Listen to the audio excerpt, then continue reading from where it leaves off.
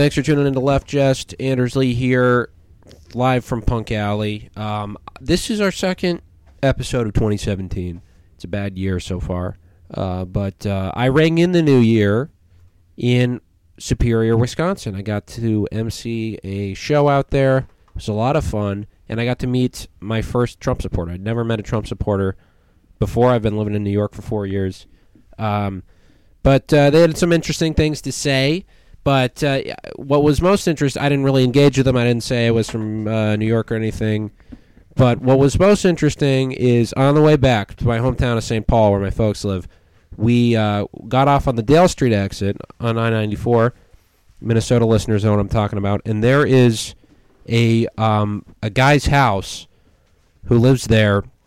He's been there for years, and he is a black conservative. I've never seen him, but he puts signs up all the time. He has all these signs about the black conservative. Women carry. He gives like classes for women to learn how to use guns and stuff.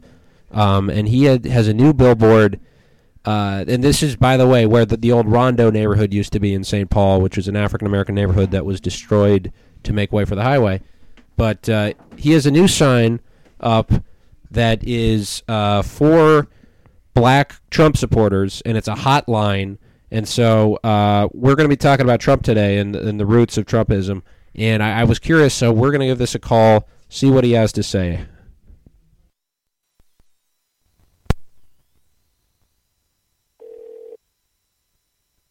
Thank you for calling LR Legal Services. Have a legal concern or calling about my gun class, hold on. I am so tired of this doom message for black people because of Donald Trump. We can use Trump policies to empower our lives, our families, start businesses, so much more under Trump policies. Listen to my u.org to listen online. You keep your phone number 2 times. You keep your phone number 2 times after the tone, your name and your reason for calling. Wait for the tone. Talk clearly. Thank you for calling. Wowza. Mr. and Mrs. Tiger Jack Street, that is, there used to be a candy store there, and now that's where that guy lives. So, you guys want to start the show? Let's fucking do it. All right, you're listening to Left Jest.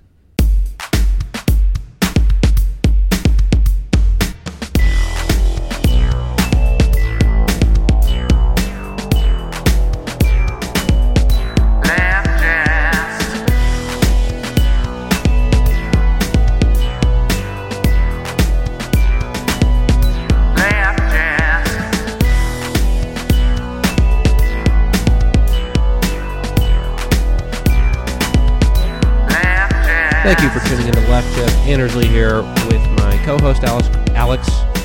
What did I just say? Alice Batak. We are through the looking glass, folks. Where's the broccoli? We are joined today by the broccoli-eating America's Comic, John Field. Hi, I'm America's Comic. He was eating America's Comic on Twitter. You were eating a plastic bag salad, I believe. What was in that? It had raw vegetables, it had celery, it had carrots, and it had broccoli. Get that broccoli! Broccoli's good for you. No I'm dressing. the broccoli He eats comic it now. No dressing on that salad. I don't believe in condiments.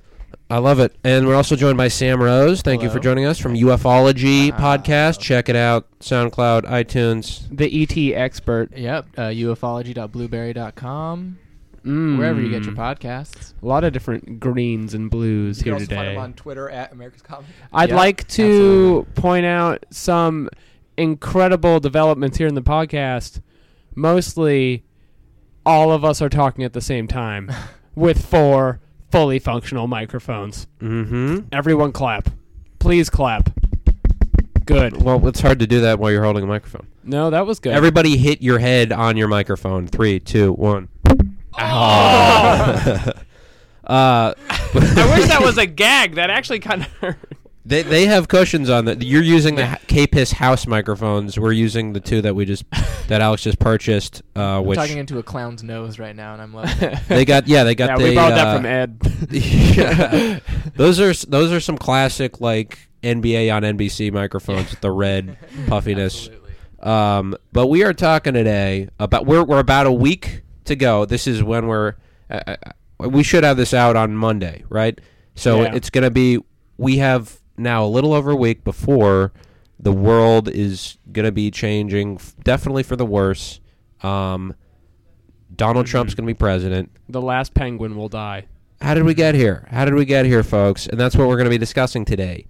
Trumpism before Trump. Huh? You like that little? I think that's going to be a good title for Pretty that'll good. hook the Sure. I the had news junkies in it. It'll get you into the algorithms, which is Algorithms, John. really important. algorithms Or are the very different than algorithms. algorithms. It's like anti and it's the antithesis of an algorithm. Anders, did you have any more intro before? Because I had a place to take this. We're going to be talking about today specifically when we talk about Trumpism before Trump, militant groups in America. Yes. And there is no better way to understand these people. Like anyone who's wearing camouflage past the first part of the woods. These are the people you're talking about, and almost universally, all the modern versions of these people have been inspired by the Turner Diaries in America. Classic literature. I did not know what this was until this week, and what a week it's been. The Turner Diaries, I'm just going to read the wiki quote summary right here. A 1978 short story by William Pierce, the late leader of the white nationalist organization, the National Alliance, depicting a successful overthrow and subsequent of the United States and subsequent genocide committed by the revolutionary movement known as the organization. So it's the white genocide book, and not in the bad way that they don't like, but in the good way, like the whites kill everyone. Did that come out weird? It came out weird. It's a tricky topic, and that's why we're tackling it here today. Really amazing how they predicted the rise of the Green Party. Yeah, that's nuts. Have you seen the cover of that book? Yeah. It's terrifying. What's the cover? It sounds. I've been reading. We the should quotes. make that. We'll The make book is that the terrifying. image for the. If I'm remembering it correctly from like this thing I watched on the History Channel when I was like 14, it's like this black and white cover of, or a black and white picture of some dude wearing a beret with a gun, and it's just very scary to me. Yeah. I mean, you should read the book. I was going over this long quote about the chapter where they start stringing people up from lampposts. And it's all like, it had to be done to the race traders, and they all were professors at UCLA. Which makes me think the author just had a beef with like one guy at UCLA once. It was like, and then him and all his friends were strung up by the glorious, pure Milky Men. Well, he didn't get in. He had to go to a safety school, UC Santa Cruz. Ooh. That's probably what's going on here.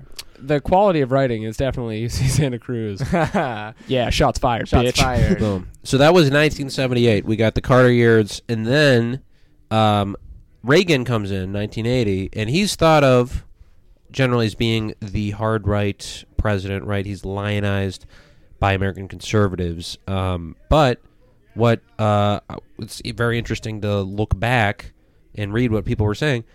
There was a lot of dissatisfaction on the right with Reagan.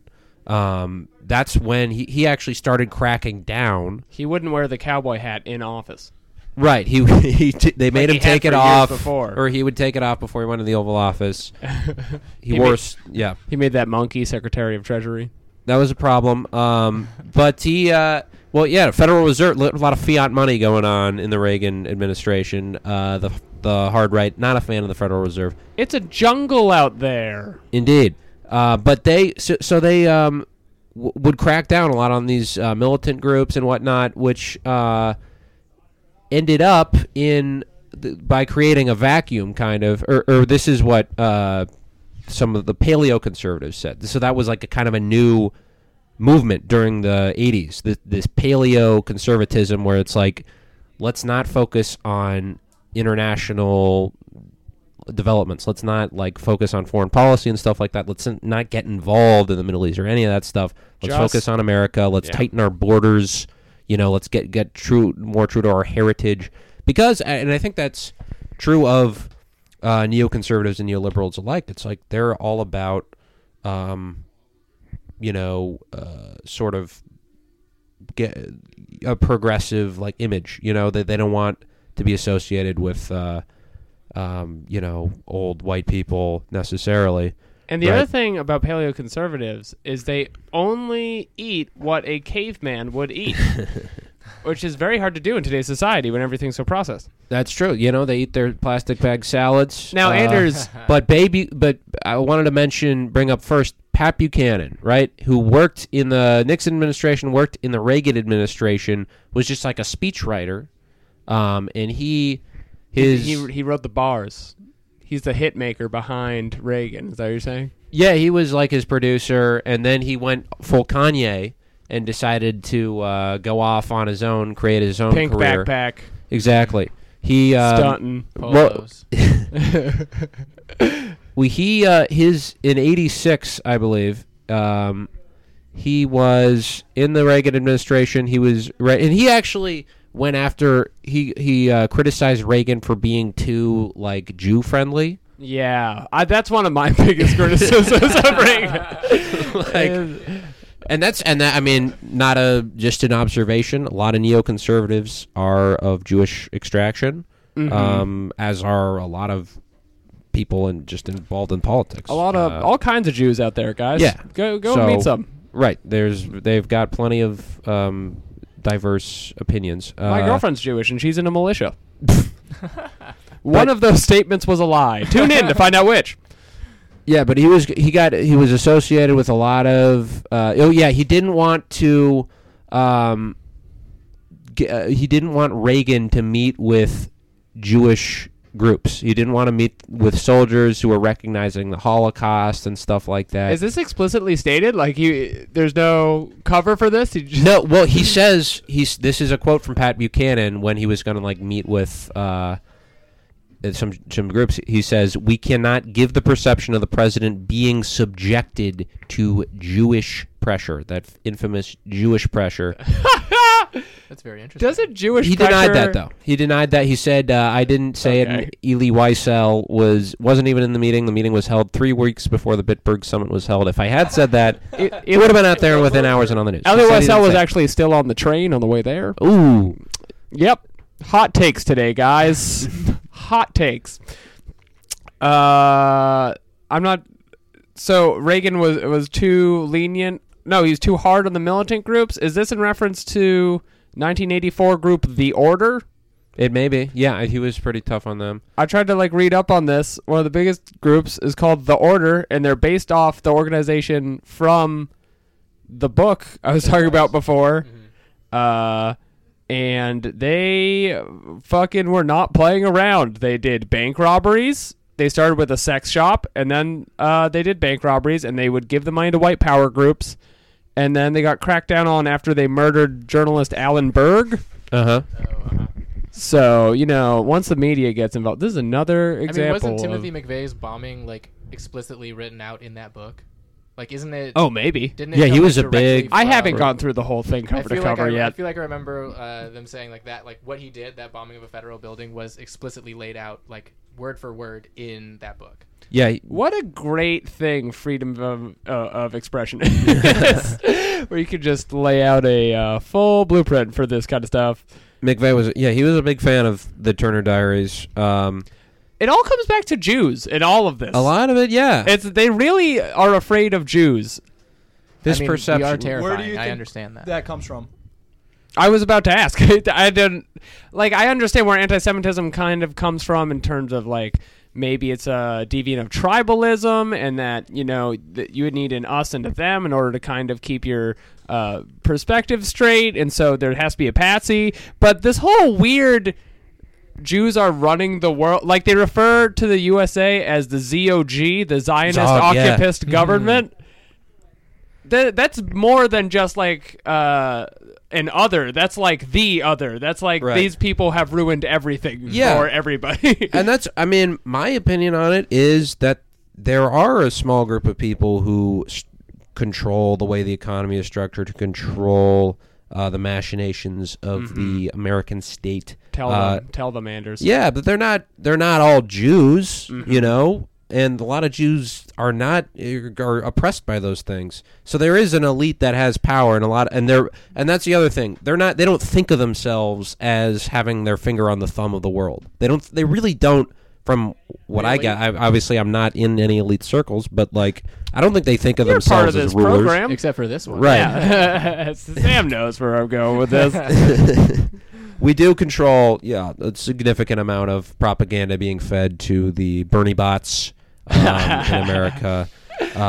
We're the arms dealers of the information war. Right. And what's interesting about that too is they conflate their new world order. These people who control the governments and the economy and such. They conflate that with Marxists and socialists, Yeah. which like I think we're doing pretty well. We have 4 microphones now. We're really coming up. I think soon we could manipulate the world banks. it could, yeah. Soon, I mean, not like tomorrow, but around the corner. I mean, why not tomorrow? I'm just busy tomorrow. Yeah. I don't know. I drank a lot It's last Friday. night, and like I was, I Got a don't lot know. of mics to do tomorrow, so. Yeah, a lot of mics. Friday night mics. How did these sentiments get to? I mean, I think maybe we have to dig a little deeper in history, but just as a random guess, how did these sentiments get from 1980? And is there a difference between like anti-Semitism in America in 1940 and what we would see in 1980? In 1980, In 1940 in America, I mean, like 1940 has like a certain. I mean, like,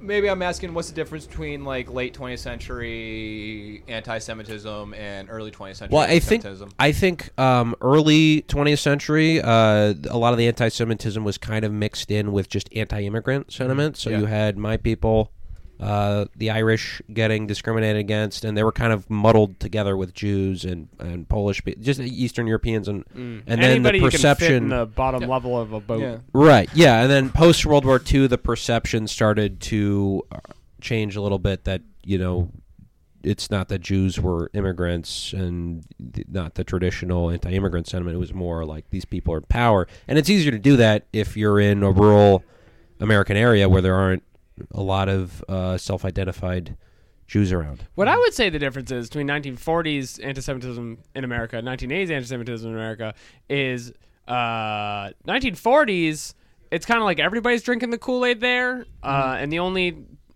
thing, like the particularly, I mean, this isn't anti-Semitism, but it's racism. The war on the Pacific is almost entirely driven by racism against Japanese people. And if you Yeah. look at the propaganda posters from Americans to Japanese people in this time, and like the Japanese were being conversely just as racist back. It's really weird looking at it, but they're referred to like as the monkey horde, and like they're a swarm of, like if they're the Zerg from StarCraft, Right. they're like bug creatures. It's very strange. Well, yeah, and it's a lot of very progressive American cartoonists and stuff like that, and would be for civil rights. They'd be, in Walt favor Disney. Well, yeah, and Dr. Seuss, who was a cartoonist for one of the armed services, but he was, very pro like African American rights and stuff. But he would draw these terrible racist caricatures of Japanese people to stir up pro-war sentiment. Yeah, because everyone was just working for the war. Right, I and was it was just- used yeah. to, and that's a very important point too. It used to be a conservative, right-wing position to say, let's stay out of war. Let's not get involved in the Second World War. Yeah. Pat Buchanan actually wrote a book saying that we should not have gotten involved in World War II, and so it was like the left wing was agitating for more war. It's all right. You know what? It's very confusing to think about when you still try to think of it of a left to right Yeah, thing. because things are. Yeah, you can't dichotomize. That's a things. terrible analogy that we're just stuck with forever. Here on and I Left hate Jest, it. yeah. so goddamn much. But to finish answering John's question, I feel like the difference between old racism and new racism in America is explicitly the paranoid version of it that we're talking about here is relegated to like extreme fringe groups, at least in the overt conspiracy-minded ways. Okay, that's the who, but what's the what of that? Like, where would that anxiety come from? Why is it inside of a rural community versus, say, any other community? I'm going to give the simplistic, millennial, brocialist answer and say poverty, material conditions, drive bigotry. And there's a lot more nuance to that. I don't think we. Well, then why Jews and not Ukrainians or Yeah, Polacks? it's simpler, you know. But we don't have to get into the Jewish question too much. But speaking of racial, That's really what this episode's turning into. And I got Pat some Buchanan, theories. Patty B, 1992. He challenged, and this is, by the way, his sister Bay Buchanan. I don't know who. I've never met anyone named Bay, but this When is Bay right. This is before the is BAE. warning about the black tribes. She she wanted The somebody Facebook. to stand up to him. She wanted somebody to stand up to the multicultural agenda during the Reagan years. And that just so happened to be her brother, Pat Buchanan. So in '86, she was What are like, the odds? yeah, she was like, let's get a heart. This is what she was like. There's a vacuum to the right of Reagan. I don't know anyone who says that. Well, I guess that's kind of what the Tea Party ended up being. But because, you know, as the classic liberal observation goes, Reagan would be considered a liberal now. Right. But Classic. yeah, Pat Buchanan, even when, like Trump, never held elected office. But he still ran for president twice. Well, 3 times, actually. But in '92, he challenges a sitting president, George H.W., loses, but he is credited for a lot of people with costing him the general election because he divided the conservatives, and Perot ended up dividing them even more. But they let him on stage at the RNC in '92. And this is after he's runs this primary campaign where he's talking about very critical of the U.S. involvement in the Gulf War, very critical of taxes, abortion. The Republicans, he says, are not tough enough on their values. They're not being strong enough on socialists, and they're getting too involved in globalism. So this is his culture war speech from the '92 convention. This is right after the riots in Los Angeles, which, of course, had a very strong racial component to them. This is Pat Buchanan, 1992. In these wonderful 25 weeks of our campaign, the saddest days were the days of that riot in L.A. Worst riot in American history. But out of that awful tragedy can come a message of hope. Hours after that riot ended, I went down to the Army compound in South Los Angeles, where I met the troopers of the 18th Cavalry who had come to save the city of Los Angeles. The troopers came up the street, M16s at the ready, and the mob threatened and cursed. But the mob retreated because it had met the one thing that could stop it. Force rooted in justice and backed by moral courage. You know,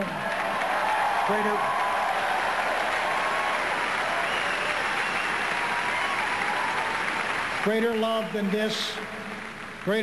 this hath no man, than that he lay down his life for his friend. Here were 19-year-old boys ready to lay down their lives to stop a mob from molesting old people they did not even know. And as those boys took back the streets of Los Angeles, block by block, my friends, we must take back our cities and take back our culture and take back our country. God bless you, and God bless America.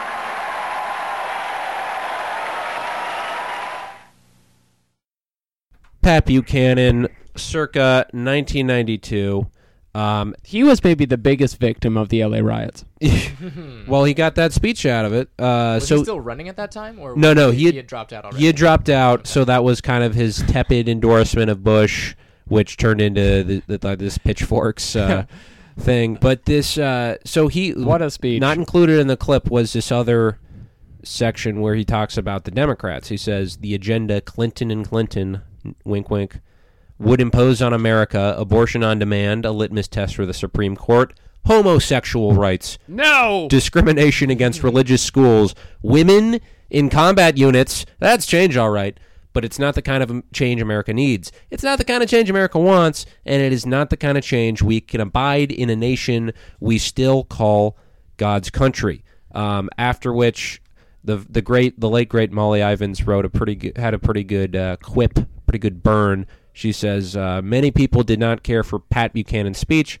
It probably sounded better in the original German. Hello. Oh, Got him. oh man, What's the the zings line never end. that you're making here between Buchanan and Trump? the militias? Oh, the militias. Well, he was kind of the political, electoral articulation of a lot of their grievances, I would say. Oh yeah, the whole take back our culture, take back our cities. That's exactly. I mean, that's an incitement for. A lot of the people with the guns, though, didn't seem like they had any kind of faith in Yeah, I'd imagine that you anymore. go to Waco, walk up, is like, how do you feel about Pat Buchanan? And then because I mean, every political extremist group is always so factional and whatever. It's like, oh, Pat Buchanan, he's a part of the problem. And I mean, obviously, he's saying stuff that rhymes with sentiments that the Rhyming as a politician Sure. is always very strong. Well, I think rhymes with the sentiments that the militias would have. But, Yeah. In terms of going short, it'll is there a definitely take you line long. between the two of them?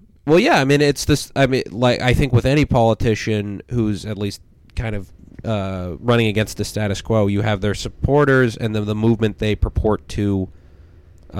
Are you kissing the microphone right now? Can I interject here, from it. John? Yeah. Just for the sake of clarification for the single mothers listening at home, would you want to give a cheeky summary of the Waco event that seems like it has such an impact on everything here? It's David Koresh. He was a Branch Davidian, which is this is off the top of my head, which is a Will you make it cheeky? branch of the Seventh-day Adventist. They were stockpiling weapons allegedly by the U.S. government. I think that's true to a certain degree. Also, allegedly they were fucking kids inside of that compound. This guy was like had multiple wives, and then You can't see it, but I'm pulling on my collar. there's multiple wives, and that led to a bunch of Bradley tanks and a standoff with, I believe, the ATF, who were trying to obtain those weapons, and depending on who you believe, the ATF fired first, and several people, including innocent women and children, died inside of the fire. Yeah, and Like, Pat Buchanan, double-digit numbers, I think, in the 60s. right? Yeah. Pat Buchanan, very upset about that. Very upset about other raids that have gone on, even after 9/11. There's been a couple, mostly peaceful ones. Timothy McVeigh, Oklahoma City bomber, Right. also very upset about this. Yeah. I mean, we'll get to that in a second. But responding to your thing, I think there are people I'm sure who were not fans of Pat Buchanan. But like with any Bernie Sanders, he Always doesn't a few. frame things the way I frame things. He doesn't, But I, Yeah, I think it'd help if you were old as all hell. I think you guys might have more of a shared vocabulary. Yeah. I'm just saying, like, politicians are always going to talk in terms of they're going to have a framework. And I'm now just imagining old Anders. I mean, a lot of people say I sound aged already. You sound like you're a father of four, though. You don't sound like you're like over the hump. Thank you. You just sound like you're at your prime, is what I'm saying. Oh, good. You're a young, virile man, and you have broad shoulders that this movement can rest on. I hope I become Continue? a grandpa. Basically, yeah. I mean, there's politicians, and then there's the movements, and they have they're not going to go as far as the furthest fringe of the movement. But Waco, yeah. Before Waco, we had Ruby Ridge in '92, which happened under Bush, the first Bush. Yeah, not the juice. No Jews. Juice. No juice. Ruby Ridge, grapefruit. So, anyways, yeah. what happened? So there was a white supremacist, Randy Weaver, who was stockpiling a bunch of weapons. He was like, this society's fucked up with all the multiracial. And that's, speaking of splits, there are a lot of white supremacists who are very sympathetic to this, but not everybody in the militia movement is a white supremacist. If you look at Waco, actually a very multiracial group of people who were ultimately burned to death in the compound. But Randy Weaver, not one of them. He was the hardcore white nationalist, gets his family to this like little house in Idaho, not a little house, a big house, and the ATF raids it. They have a standoff. People try to negotiate. Doesn't end well. He ends up getting arrested. His wife is killed. A couple of his kids are killed. They end up getting a $3 million settlement a few years later. But this makes people really angry on the far right. So even if you're not a white supremacist, if you're sympathetic to the view of the paleoconservative movement, if you're sympathetic to the patriot movement and you're part of a militia, this is inciting you, right? This is an example of the federal government oppressing dissidents. And I think that is true. I mean, what they ignore is the way the federal government has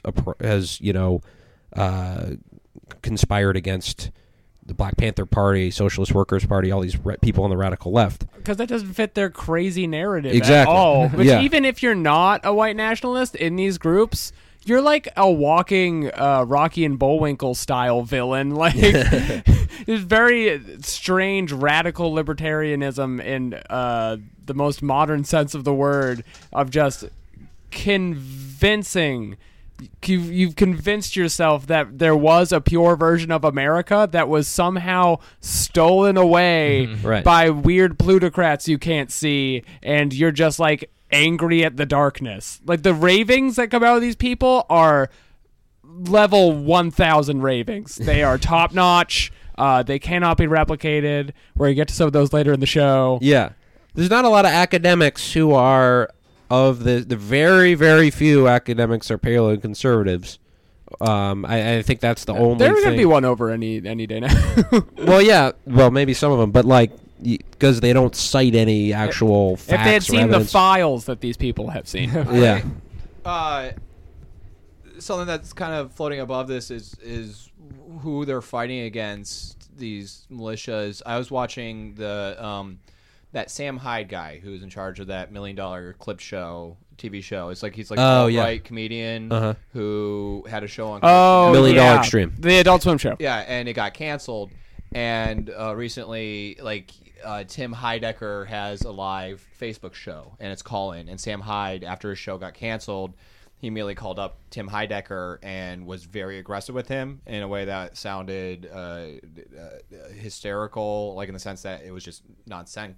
I'll see if I can find a clip of that to play. Yeah, and it's just very aggressive, and he characterized this really apolitical guy. Like, you don't hear any politics ever come out of Tim Heidecker's mouth. He characterized him as a cuck who wants open borders and liberal. Like, He does have people fuck his wife in front of him, but Yeah. that's where his Yeah. politics end. and like I saw that, I saw in that just this political reaction that I see in a lot of people in different stripes, and I think a lot in the militia is where a defeat happens in your life, and it gets really easy to personify something and to create a demon. There are demons out there in the world, but real demons are postmodern and sticky, and they're in weird gradients of gray, and they're not a face.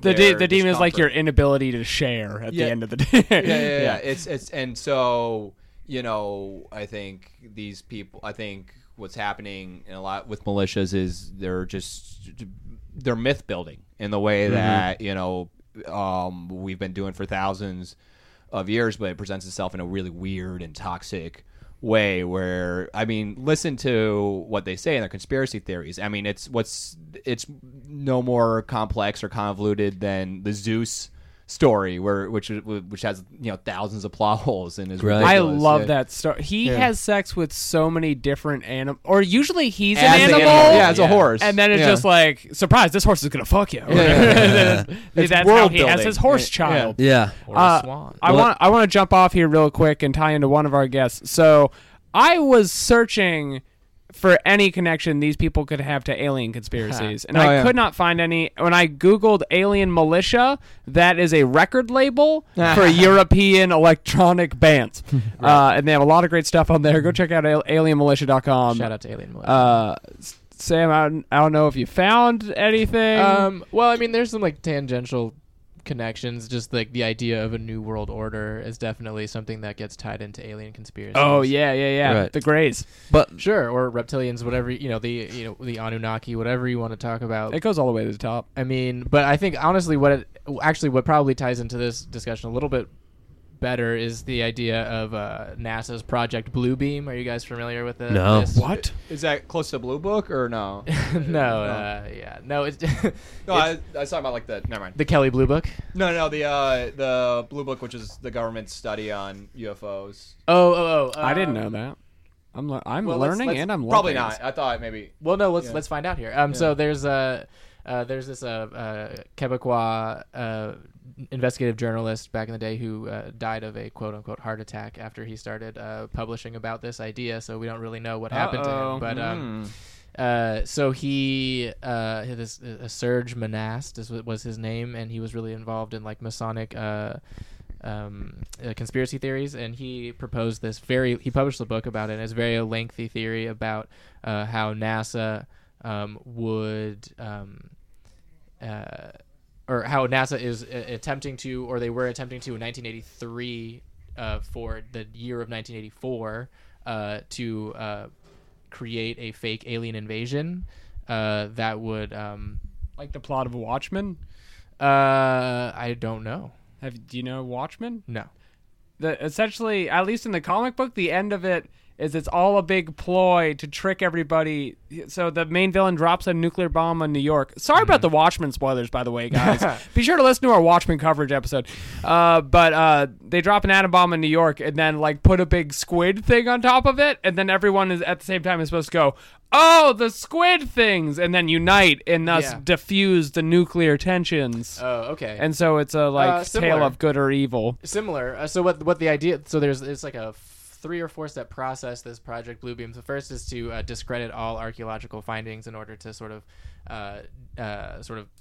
And you're a PhD student in archaeology. in archaeology. Yeah. Basically to sort of reframe the way everybody looks at the past. Right. So that's the first step. The second step is to project these holograms into the sky that would speak every language on Earth in order to make everybody believe that they are seeing and being spoken to by their own God. whoa. Oh, yeah.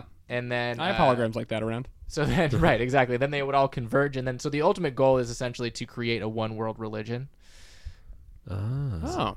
and based around, according to Serge Monast, based around what he called the Antichrist. So that's Project The world Bluebeam. religion's based around the Antichrist? Yeah, I guess so. Damn. So it's just like, lie! The fossils say to lie! Yeah, it's a very interesting theory from my perspective, and anytime I talk about UFOs on a weekly basis, and so for a very long time, anytime someone saw something in the sky, they would attribute it to this Project Bluebeam. Damn. Not being an actual UFO, but being a government conspiracy. Yeah, we'll count it.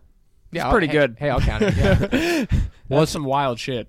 Yeah, I mean, it is interesting how much of this delves into the spiritual and this, religious tradition and things of that nature.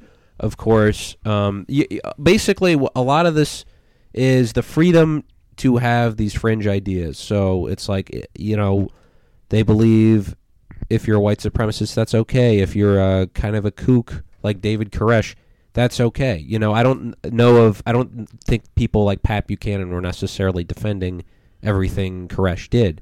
But he is an interesting figure in the way he kind of like that, was able to draw people into his cult with his charisma and stuff like that. He believed he was like the second coming of Christ. I think David Koresh, you mean? Koresh, yeah. Yeah. I think you're talking about Pat Buchanan. Buchanan charisma, man. He just turns it on and the panties drop. He is like Trump without the charisma. They have a lot of the same viewpoints. But I was thinking about how funny of a comparison it is because this guy can form a sentence Right. to carry his like lunacy through, whereas Trump is just like, the Jews, folks, they're bad.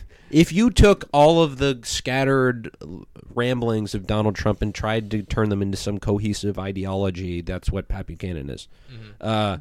But Koresh, I don't even think you could.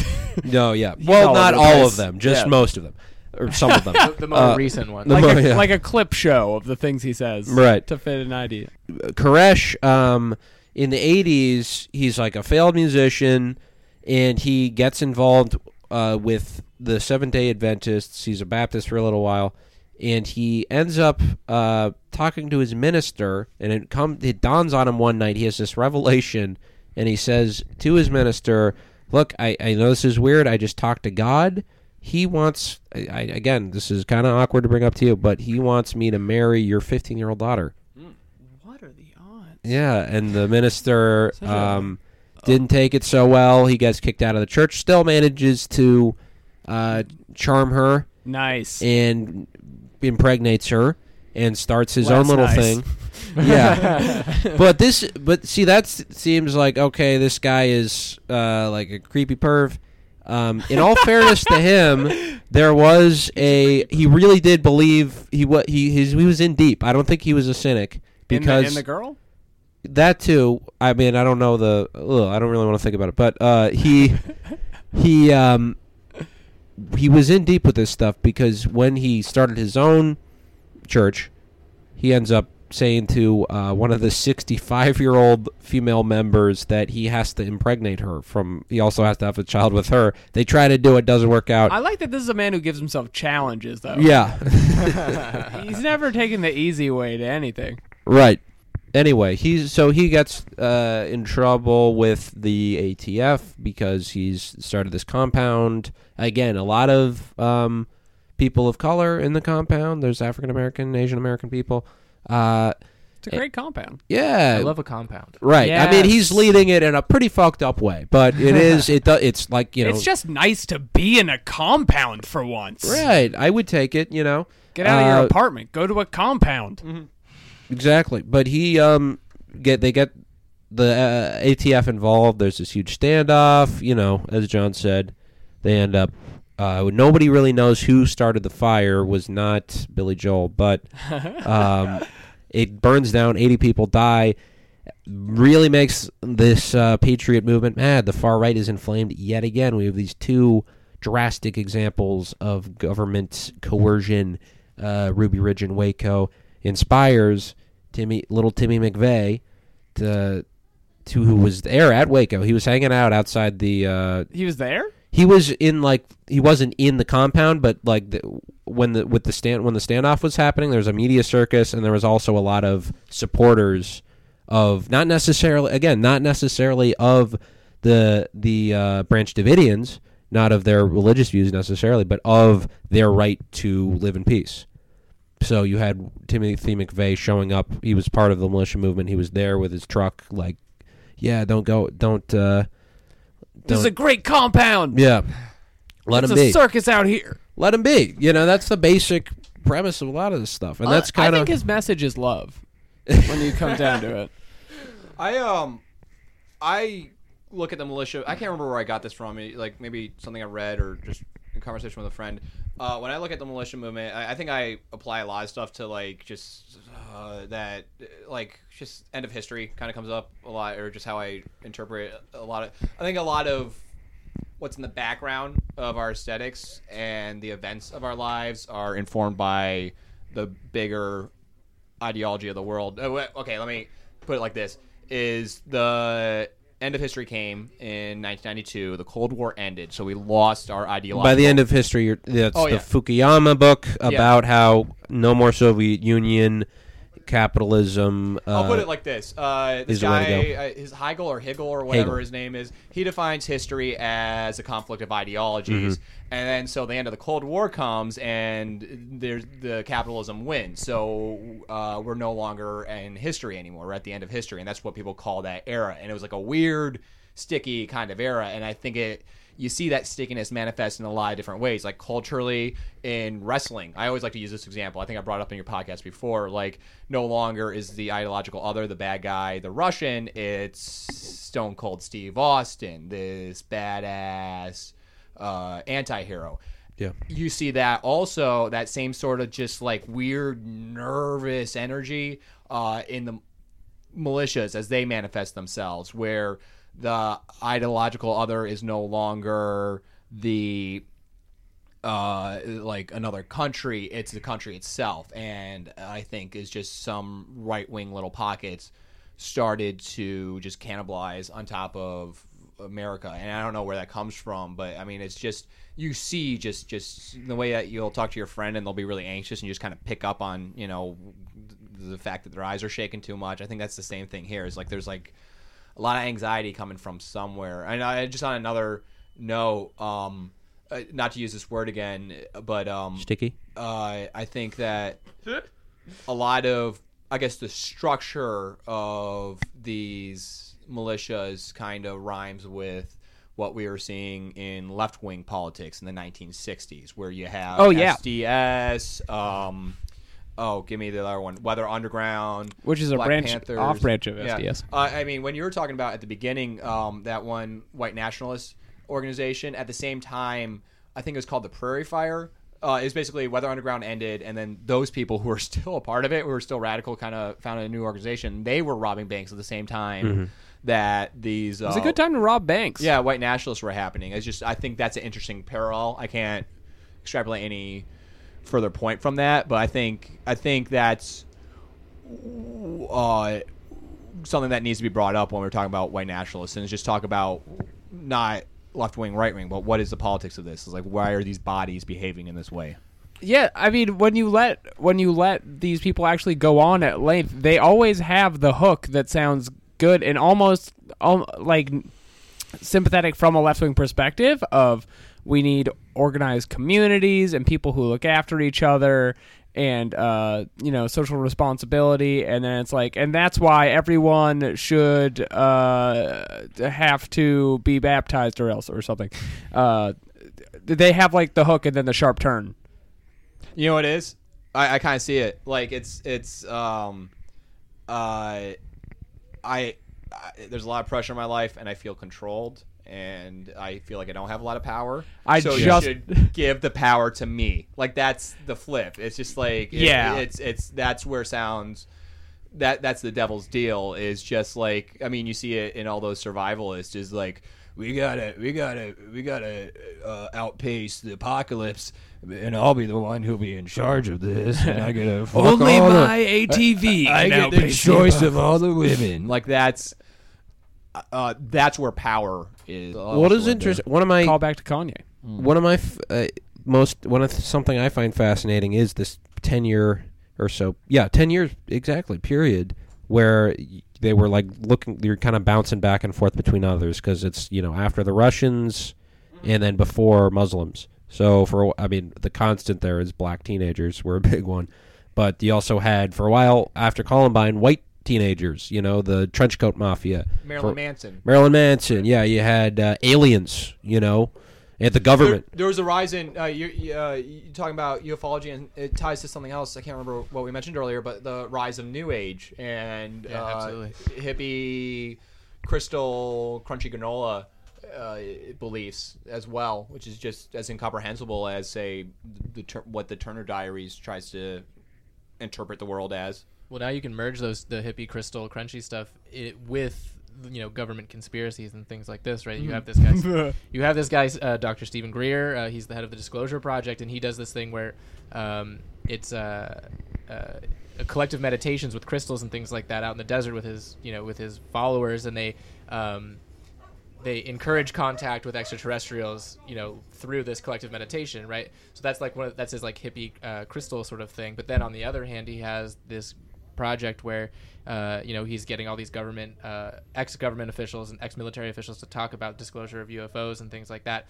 And so there's this like for the ultimate goal of saying that yes, that we have been in contact with extraterrestrials, and that they are giving us these technologies that they're keeping from the public. For example, like they're saying that there are technologies that the government has that are sustainable energies and things like that, but they're keeping them from the public in order to keep us dependent on fossil fuels and things. Where like that. do you think all those teens got those hoverboards, man?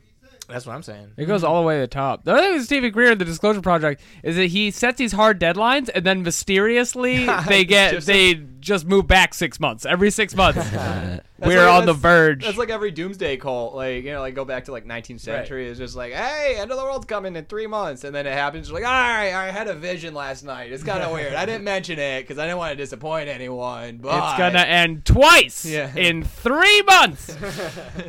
Well, we do have like a minor doomsday coming up next week. I love hearing tie-ins. Yeah. Just in general, it's my favorite part of any. Pretty good segue, right? Yeah, that's good. segue. You're But good we at got it. thank you. But we got, you know, of course, after Oklahoma City. Well, Oklahoma City, of course, a big event in this whole topic. You know, Timothy McVeigh, inspired by these two atrocious government aggressions, bombs the federal building, Alpha Murrah Federal Building. Wow, I can't talk all of a sudden. In Oklahoma City, kills a lot of people, kills a lot of kids, and he actually compares them to stormtroopers in Star Wars. All the innocent people who died. They were strong kids. Well, yeah, they were from Oklahoma. They're Sooners, but Yeah. they still did not last. Of course, very sad. But that, in a lot of ways, kind of makes it so the political system has to respond to this. They have to, in some sort of way, say, all right, we got to take this seriously. And that's kind of similar to what's happened with Trump. I mean, now he's giving a press conference as the president. It's like I couldn't even watch. I didn't watch the whole thing, but it's like this could be like, which of this do you mind for the highlights to make fun of on the Daily Show? It's I feel all like- absurd. Yeah, and I didn't even have to watch it just because it was just like, no, crazy ramblings. No, yeah, I got know. it. As soon as I heard he say you're fired, then it's like, he ended it with yeah, you fired. like that's this. Yeah. He had just stacks of files and stuff next to him. Did they ever? He loves props. He's a prop It boy. was He's so, yeah. and the amount of times he accidentally referred to the country as a company was Yes, they're similar words. I'll give him that. yeah, but it Donnie, was we'll just, get you on the show. Donnie Showbiz. But so this is after the Oklahoma City bombing. You had the Montana militia called into the Senate. They had to testify, and this is another great YouTube. K-hole. Yes, exactly. A gem. Yeah. A gem of the content minds. Right, you had Norman Olson, who, and this is an example of they're really, really quick to say we're not racist. They bring a black guy with them. They're like, we're not. We don't believe in some of the racist elements in the militia movement. But this is Norman Olson and his buddies being questioned by the Senate. This is back in 1995, post Oklahoma City. They're just trying to explain. They're just like, what the hell is going on? Like they have to. They are forced to confront it. The Senate. And so this is this testimony. In an interview with the Los Angeles Times on April 21st, you said that you told the Associated Press that the American government has created weather tampering techniques so that the New World Order will be able to starve millions of Americans and to control the rest. Would you explain what you were trying to say? Well, what I was trying to say is exactly what I said. There is weather control techniques. We have a complete package on that, which I did not bring, but I certainly will see to it that it is brought in for the record. Number one, the entire patents on the equipment. Number two, Senator Claiborne Pell's complete statement and story of his own that not only does it exist, but that we even utilized it as far back as the Vietnam War. You might want to touch base That's all with right, Senator but Pell. I just want to repeat before I turn to So yes, but we do have all that information. You're saying the government has created weather tampering techniques so that the, quote, New World Order will be able to starve millions of Americans. Worldwide. Millions of Americans, and to control the rest. Yes, sir, and that's my belief. As bizarre as that sounds, if somebody had told me that equipment even existed 10 years ago, I would have thought they were nuts, sir. And at this point in time, we have all the documents to prove it. And if you think that 85 tornadoes takes place in the middle of our growing area by simultaneous accident, I'm sorry. With the equipment that's already set up internationally, and as bizarre as that is, it is proven and documented. We will supply you with those documents. As bizarre as that is, I would say that weather wars, and this is quoting actually Senator Claiborne Pell himself, that they are the greatest weapon ever created in the world, and that's the senator's own statement. So yes, I do stand on that. Thank you, Ms. Fletcher. Thank you, Mr. Chairman. Thank you. All right, so the government is controlling weather patterns. We have that, and of course, it's easy to dismiss that if It's you're about the Constitution. Yeah, and if you can just say it's about the Constitution. That's my belief, and people can laugh at that, right? Like, you don't know the Constitution, you don't know what you're talking about. Let's talk about the serious thing, and then this bubbles up, and I'm just sharing my own take on it, and then this kind of feeds into Trump, right? You have eventually this movement, this group of people who are being marginalized, like rightly so in a lot of ways. They're being appropriately marginalized. Yeah, well, but some of Kept in the margins. Yeah, but some where of they it can is shoot less people. Well, yeah, but I mean, if you look at the way the government responded to the Oregon standoff recently, which a lot of people were pointing out, they were like, "Hey, if they were black, this wouldn't have gone down the same way." True, but also there is a history there of the government being a little too aggressive with far-right militia groups. But I guess the point I'm trying to get to in summation, I just licked my lips there. It was a really gross sound over the headphones. I gotta say. Oh God! In all fairness, I'm licking the interior. It's like of my Jabba lips. the Hutt moving down a hallway. I'm not even wearing headphones. Yeah, I can't share this with people. I'm editing that out. Let's leave it. That should be one of our new theme songs. Just instead It'll be the title theme of the song. episode. Will be like, I can't even do it. Jesus Christ! That's what I would do if I was called to testify in the Senate. I would just, Senator. Stop doing it. Okay, we gotta wrap this up. Any last thoughts We got from our like beloved 10 minutes. Oh, yeah, we want to record an intro. Okay. For But at least a few minutes. So Trump, what's the deal with that? Hello. Has anybody seen this guy? I mean, I wanted a president, not a dunce. Yeah. A big dunce. Is there a line in the way that is there a line between Buchanan and what is the line? All right. So Buchanan, describe to me the line between Trump and the militias. It's like Buchanan. 6 pounds of cocaine. Very easy to dismiss. At first, he proves to have a constituency, a strong constituency. He's able to win the New Hampshire primary in 1996, so he has to be taken seriously to an extent. But ultimately, he's he's a pundit, but he is not representing a segment of opinion that is taken seriously by the Beltway, even though he's a part of it. He's like kind of a fringe guy. He kind of seems like Karl Rove by other means to me. I was talking about, though, is what's the connection between the militias and Trump? Well, that's what I'm getting to. Okay. So you have that. You have these things that are more or less dismissed as powerful political players, right? Like there's not a lot of people who think that is going to result in any change from Washington, any change in the structure of the government. And then you have Trump, right, who's treated the same way. He's thought of even less seriously than Buchanan. And this goes, the Republican Party has had this faction to it for a long time that it's been able to manipulate, and it's been able to get it involved by demonizing the left, but they don't actually adhere to a lot of the things that they want to do.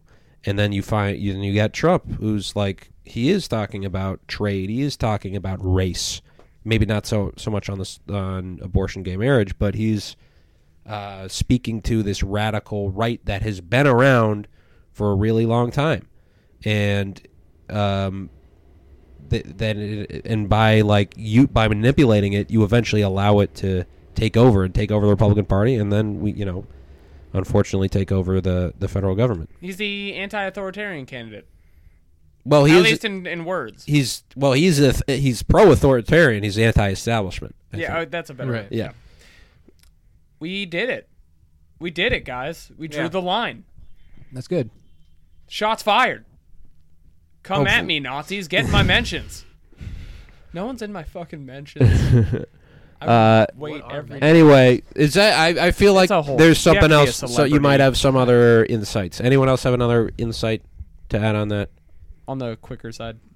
I just want to shoehorn in aliens one more time. I mean, we're Fuck talking yeah. we're talking about climate, or we're talking about weather manipulation and things like that. I just want Yes, to say we that are. for sure that was alien technology. Right. That's Where all I else would wanna it say. come from? Yeah. Boom. It comes from the sky. Johnny? I don't see. I see the militias being a smaller part of the history as Trump. Like, I don't see as strong of a line. I think maybe I don't know. That's just. I'm not laughing at the opinion. I just feel like, in conclusion, I don't agree. Well, I think they've had their views, like the alt-right. The militia has had their views, and they have some like an articulation of their diagnosis. Picture what's wrong in with the your world. head what but- an alt-right kid looks like, and picture in your head what a militia. They're not the person looks same. Yeah, I'm not saying they're the same, but they both have a figure that they can attach their views to. they have a shared ideal. Right, in a lot of ways, and so they can use Trump, and that's the same way the left could have used Bernie, right? But we failed. So that's what we're stuck with, and then all this movement that wants to go a lot further than even what Trump talks about. They have their guy that they can. I mean, maybe hopefully he'll disappoint them, but they've succeeded from being kooks and aggressors, terrorists. They've gotten. I mean, his support among the militia movement. A lot of them didn't like Bush. They didn't like a lot of these mainstream conservatives, and now they found their guy, right? And that's who's in charge now. So we'll see what happens. Succeeded as kooks. Boom. All right. All right. Plugs. John Field Show on YouTube. It's a community access show produced at Brick Television. Also, you can find me on Instagram and Twitter at America's Comic. And yeah, John's show is wild. You gotta see it. He has a friend of the show, Daniel J. Parafan, on there in the first episode, and it's like Mad TV gone rogue. imagine if That was John's pitch to me originally. I think it's like it takes place in that weird dark universe that Charlie Rose lives in, and just imagine if a teenager had complete control of that universe. Nice. The dark it's universe weird. of Charlie Rose. A lot of it comes from early television and early PBS, and I think it's a show that you will like and will speak to you. Cool. And Sam, hit me. You can find me on Twitter and Instagram at Sam Corey Rose. No E in that Corey. You can listen to my podcast, Ufology, that I do with my good friend Brian Bahi. Hot podcast. You can get it on iTunes, blueberry.com. Great Blink 182 refs in it. Great Blink-182 refs. I have a show. It's called Fetch that I host with my good friend Jess Reed. We're looking for a new home for that, so stay tuned. And I will be on Slugfest at Beauty Bar on January 26th. Ooh. All right. Left chest. Like and subscribe. Please leave us a review on 5 iTunes. stars. Follow us on SoundCloud and Twitter. Thank Say you very something much. mean. Please troll us. We need trolls. We need to. All right. Fight me, Hopefully cowards! this will get some alt writers to troll us. But thank you so much for tuning in. We will be back next week.